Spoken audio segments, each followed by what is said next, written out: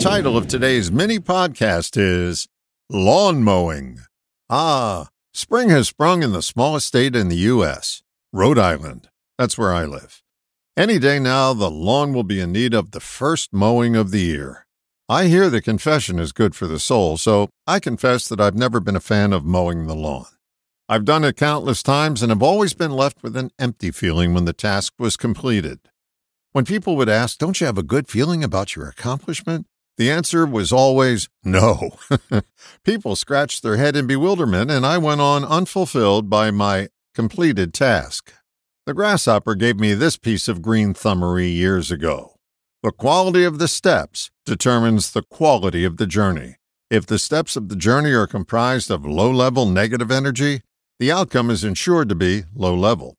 It may have all the outward appearances of accomplishment, but the energy that permeates the final product determines its perception.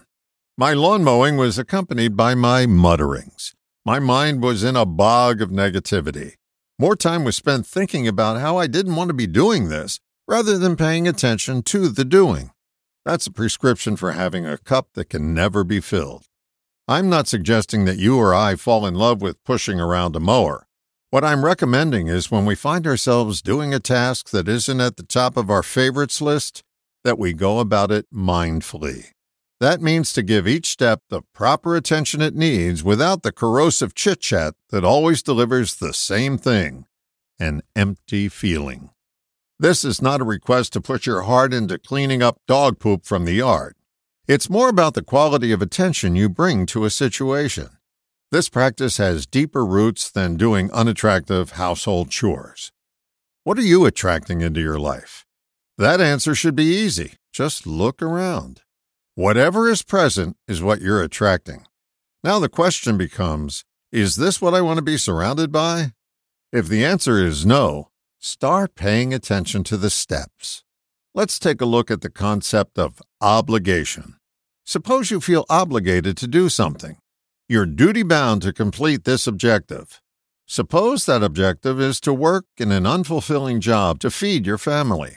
If you approach the daily steps you take towards your job with animus and loathing, the money you make, no matter how great, will be filled with low-level energy, and the goods and services it buys will be tainted by this force field. Reminds me of a story. There were two boyhood friends in the 1950s. One was Catholic, the other Jewish. They were out walking around town, and the Jewish boy found $1 on the ground. He decided to share his good fortune with his friend. "Let's go get some hamburgers," was his invitation. "Oh, did I mention it was Friday?" The Catholic boy said, "No, I can't have hamburgers because it's Friday and we don't eat meat on Friday."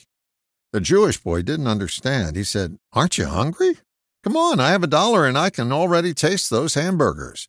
Well, the Catholic boy went along, had burgers for lunch. They tasted wonderful. But a half hour later, he was having awful feelings about having eaten meat on Friday.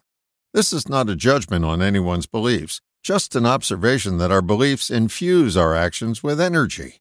It's up to us about the type of energy we bring to the situation. Our beliefs are the stepping stones that provide a walkway for our journey.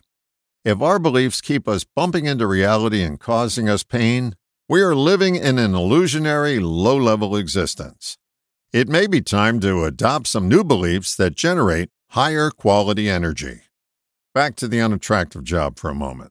There are choices.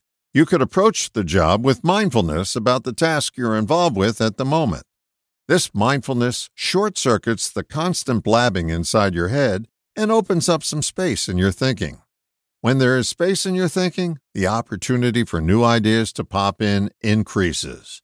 One of the new ideas may be the stepping stone to your new career. This thought will never get the opportunity to present itself if you're constantly blathering inside your mind that you're too important to cut the lawn. The energy you bring to something has an effect. Mindfulness is high-level energy. Pay attention to the steps, and the journey will take care of itself. All the best, John.